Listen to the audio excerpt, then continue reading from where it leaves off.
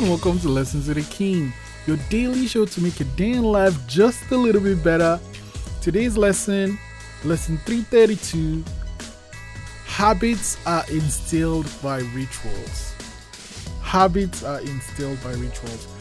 Yeah, I mentioned it a couple of lessons ago. You do something, it becomes a habit.